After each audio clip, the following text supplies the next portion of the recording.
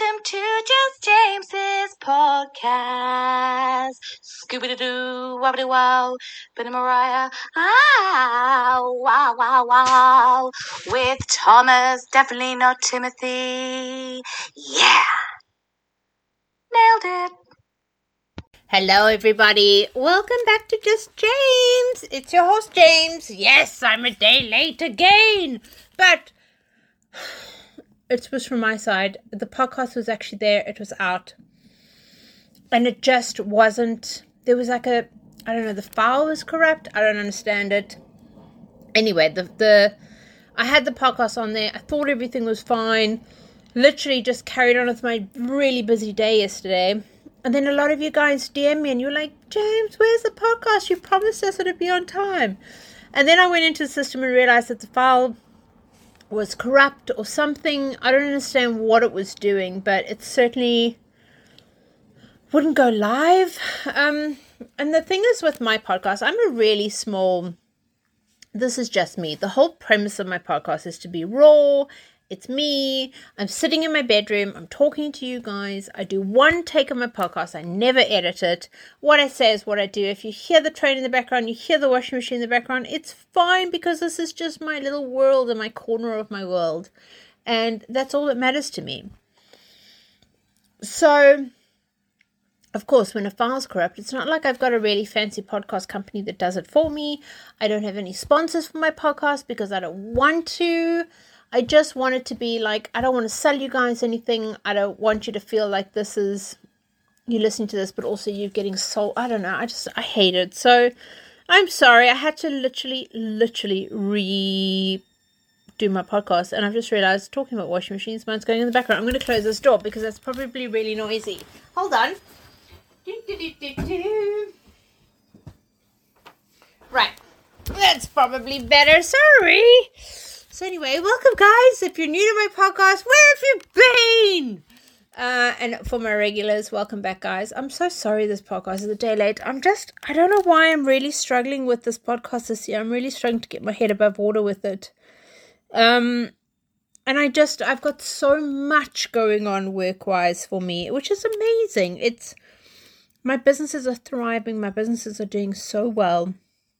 But at the same time, I'm really struggling to do it all. And I really do need to find the time. And you know the thing is, I want to find a hobby. I really want to do something that's really fun. A friend of mine is doing miniature houses. You can buy them on Amazon. So it's like a little corner or something. So it's like a little bookshop or a little, a hobby shop or a library or a porch. And you get all the pieces that come along with it. They're £40. And you can literally sit and make these little miniatures. So I might actually try something like that because it's just something to do. But there's saying that I barely have time for this, and this was my hobby. So... But I think there's a lot of us that are trying to find a work-life balance. We neglect our hobbies. We neglect our children. We neglect our friends and family. If you play sport or take up dancing or music lessons, there's so many things that you can do. Learn a language, have a workshop, a wood shop. My beautiful friends in America, Michelle and Sean, are making the most exquisite, top-of-the-range breadboards at the moment. They are absolutely amazing. If you guys are in the States and you're looking for a breadboard, I personally received one as a gift for Christmas and it's immaculate. I use it every single day. It is gorgeous. I absolutely love it. So it's a really great gift idea. It's a really upmarket gift as well. So if you go have a look at them on Instagram, it's Hucklebutt Woodworking. I'll spell it for you. It's HUCKLEBUTT and then woodworking, WOODWORKING. It's impeccable, guys. Go and have a look at this page. The little stamp on it's their little dog, which is very cool. Every single one is unique. Every single one of them is custom made. They're an heirloom breadboard. Honestly, they are incredible, and they do shipping anywhere in the world as well. So take that into consideration. I'm absolutely punting this. I'm not being paid for this. This is something that I truly think is an incredible gift. Even if you're not in the States, go and have a look at their page. They're very, very cool. It's very fancy, and I highly recommend this. So please go and have a look at them. But anything, again, hobbies are really good for you. You need something that's going to distract you, something that's going to help your body, help your mind, do something that's healthy and good for you. And, there's been so many studies done around the world about, I'm trying to think of the thing that's about health problems and illnesses and arthritis and cancer and all sorts of stuff that are both physical and mental, and things like getting more sleep, lowering your stress levels. All of these things are really important, making more friends. There's additional benefits to hobbies that may surprise you, and it improves your work performance, funnily enough. So employees that found creative outlets outside the office have found a better way to problem solve at work, to find that they can recover from the demands of their work. They have a sense of control. In some cases, they found that the new skills transferred into their workload. And trying to pick a hobby can be really, really good for you.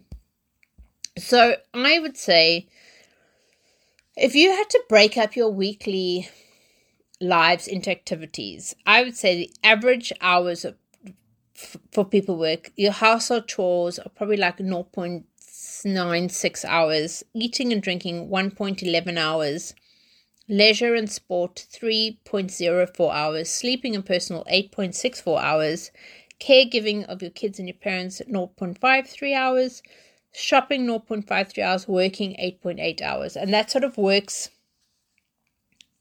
out to like what the average sort of person does. A man normally spends 45 minutes on chores compared to a woman who spends 80 minutes on chores as well, which is quite interesting.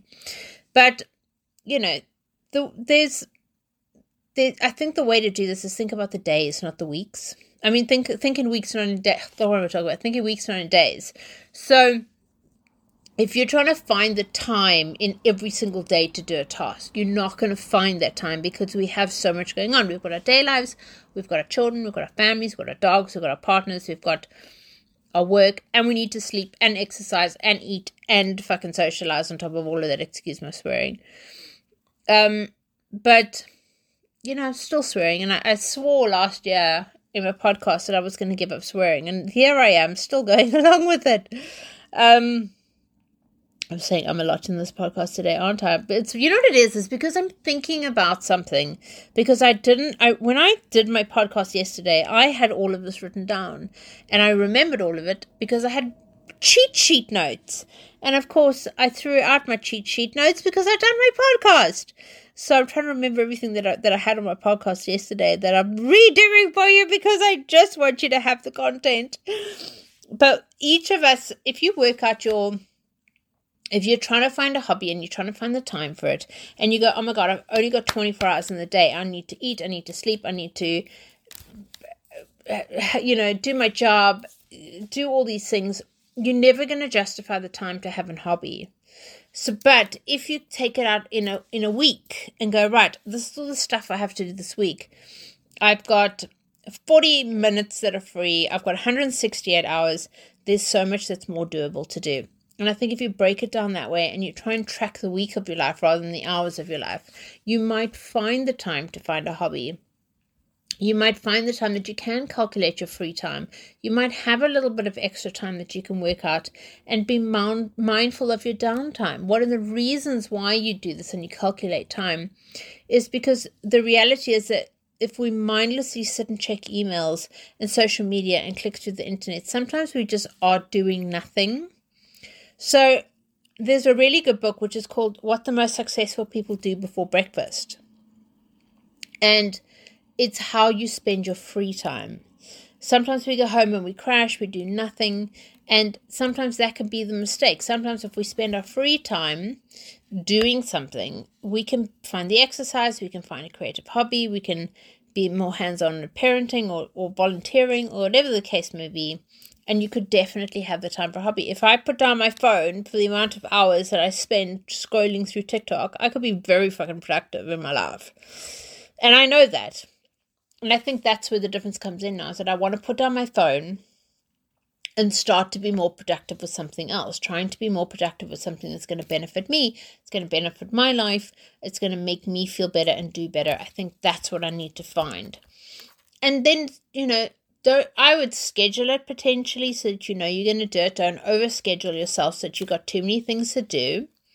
But certainly consider finding the time to give yourself something to do. Find out exactly what hobby you want to do. What is a hobby versus an interest? Your interest is typically something that you desire to learn about something, and an interest is spawned from natural curiosity, professional goals, or family experiences. Like, for example, if you like hockey or volleyball and your children are involved in these sports, you might sort of find love for the same thing as well. Whereas a hobby is something that can be enjoyed leisurely, activities, you can volunteer, you can, find something that's going to give you a little bit of responsibilities. And a hobby might be inspiring by an interest. Typically you're required to be more committed or involved in an action, or learning a new skill, or collecting or building or creating something. Hobby is essentially an active pursuit of a personal interest. So finding inspiration to pick your hobby, I think it has to be something that's going to interest you, something that you feel that pursuing would help you and benefit you. And start a sentence like, I want to, and then see where it takes you. I want to start doing miniature crafts. I want to start learning how to work with plants. I want to start ballet. There's things that you can do. There's things that you can look at your childhood, things that inspired you as a child, things that you enjoyed as a child, lessons you learned, whether it be dance, music, ice skating, art, playing a sport, anything like that. Could you draw? Could you paint? Could you write poetry? All of these childhood pursuits can move into an adult hobby. And how you spend your time, is there inspiration? Can you take a lesson? Can you learn something? Can you go somewhere and actually pursue the hobby that you want? Whether it be spending more time with your pets, or home decoration, or reading, or shuttling your kids to activities. There's organizational things. There's so many things. Even yoga. There's so many things that you could consider as well. And organize your hobby. So now that you've decided what you have, now that you know what you're going to do, is dedicate the space to it and organize the space for you. Create a dedicated hobby space, or combine your hobby in a declared room and make it easy to reach so that you see it consistently, you can act on it, and you also have the creativity space that you can, work with your hobby, whether it be like something like ceramics or pots or something, and be selective. If your hobbies include collecting things, make sure that these items are of value to you. When you getting supplies for your hobby, if it's arts and crafts and things like that, things can just pile up and you can get overwhelmed if you can't see where everything is. So I think each month, check your supplies, see what you need, see what you have, and you're going to feel more inspired to do your tasks from there. And pick a minimalist hobby. Pick something that's not going to take up a lot of space. It's not going to take up a lot of time, because then it becomes overwhelming. And sometimes with the busyness of our lives, we struggle to then find the time for our own brand new hobby. And limit your hobbies as well. I wouldn't find 3 different hobbies at a time. I think pursuing something that you can really dedicate your time to and actually hone in on that skill is sometimes a really good way to do it. I'm as you guys know, I'm a dog groomer. I love grooming dogs, and I groomed a little doggo this morning that was so severely matted. It broke my heart, and when I started grooming him, he kept barking at me when I tried to get near his face, and I thought, that's so strange. But then I realized that the reason he was barking at me is because he's scared, because he had the most severe matting under his ears, and it was obviously really sore. It was so close to his ears. It's probably painful if you pull on them. And he was warning me. He was telling me that it was sore. So I shaved him down, like properly shaved down to the skin, shaved this poor dog down. And I promise you he was a different dog. By the time I was finished, you could almost, in my opinion, see the like relief in his face. He felt lighter. I literally took an entire dog off him. If you go and have a look at my Love Thy Dogs Instagram page, you will see how much fur, because I took a bag of hair off him, and I actually put a picture of it on that page today. So I had to cut down his entire coat because he was so severely matted. But dogs can get tangled and matted, and dogs like poodles, Bichon Frise, Cocker Spaniels, all of these dogs with long coats are prone to matting. The dog's hair sheds are barbed, like, sometimes if you have to cut them down really severely, it causes friction under the collar, behind the ears, and the armpits, on the lower legs. The legs rub and the dog becomes in contact with grass. So, the right hip, left hip, they sit on the mat, and it can really, really get painful. And it's really sore for them. It's hot for them. You have to brush your little doggos every single day. If you've got a long breed dog, a long haired breed dog, you need to do it. Some people go, oh, but my dog doesn't like being brushed. Well, it doesn't matter. You have to teach them that it's okay. You have to change the narrative so that they are okay with being groomed. It's a trick. Teach them that this is for them. It's really important that you brush them every single day. And the woman with the matted dog this morning said to me, well, it's my husband's job to brush him. No, it's not. It's the family's job to brush him. Brush a small section at a time, push the coat with your hand in line with the skin, and then pat the brush on the hair and pull away from the dog really gently. And you continue this method of lifting and patting and gently stroking the brush through the coat in small sections, and it will allow for the brush and the coat to detangle the hair.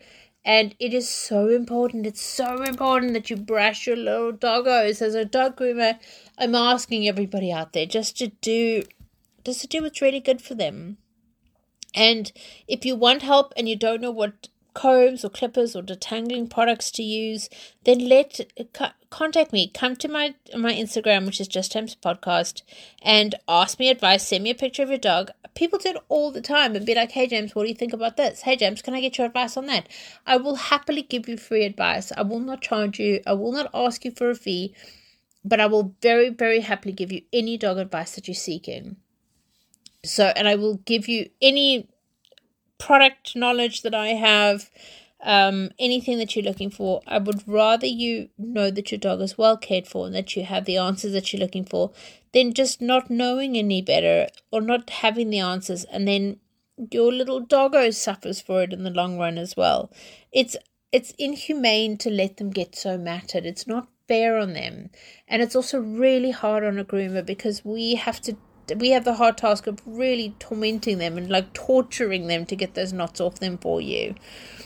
So I'm just trying to help your little doggos and give you the best advice that I can.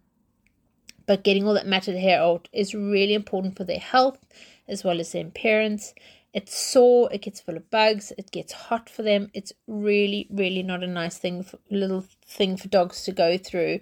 But I hope I'm not lecturing you, because that's not what I'm trying to do. I'm so passionate about this. But one of my listeners came to me and said that their little dog gets these brown lines under their eyes, and it always looks like it's got brown tears. So this is actually called pigmentary keratosis. And my listener said, please, can I explain what this is and how to get rid of it and what to do? So I said, absolutely, I would love to. So basically, it's a brownish black discoloration on the surface of the eyes that it's a melamine granules, is what it is. And it's very common in dogs like pugs, boxers, bulldogs, French bulldogs, those sort of dogs, poodles, little white poodles. And basically, it's caused from a chronic irritation or inflammation of the eye.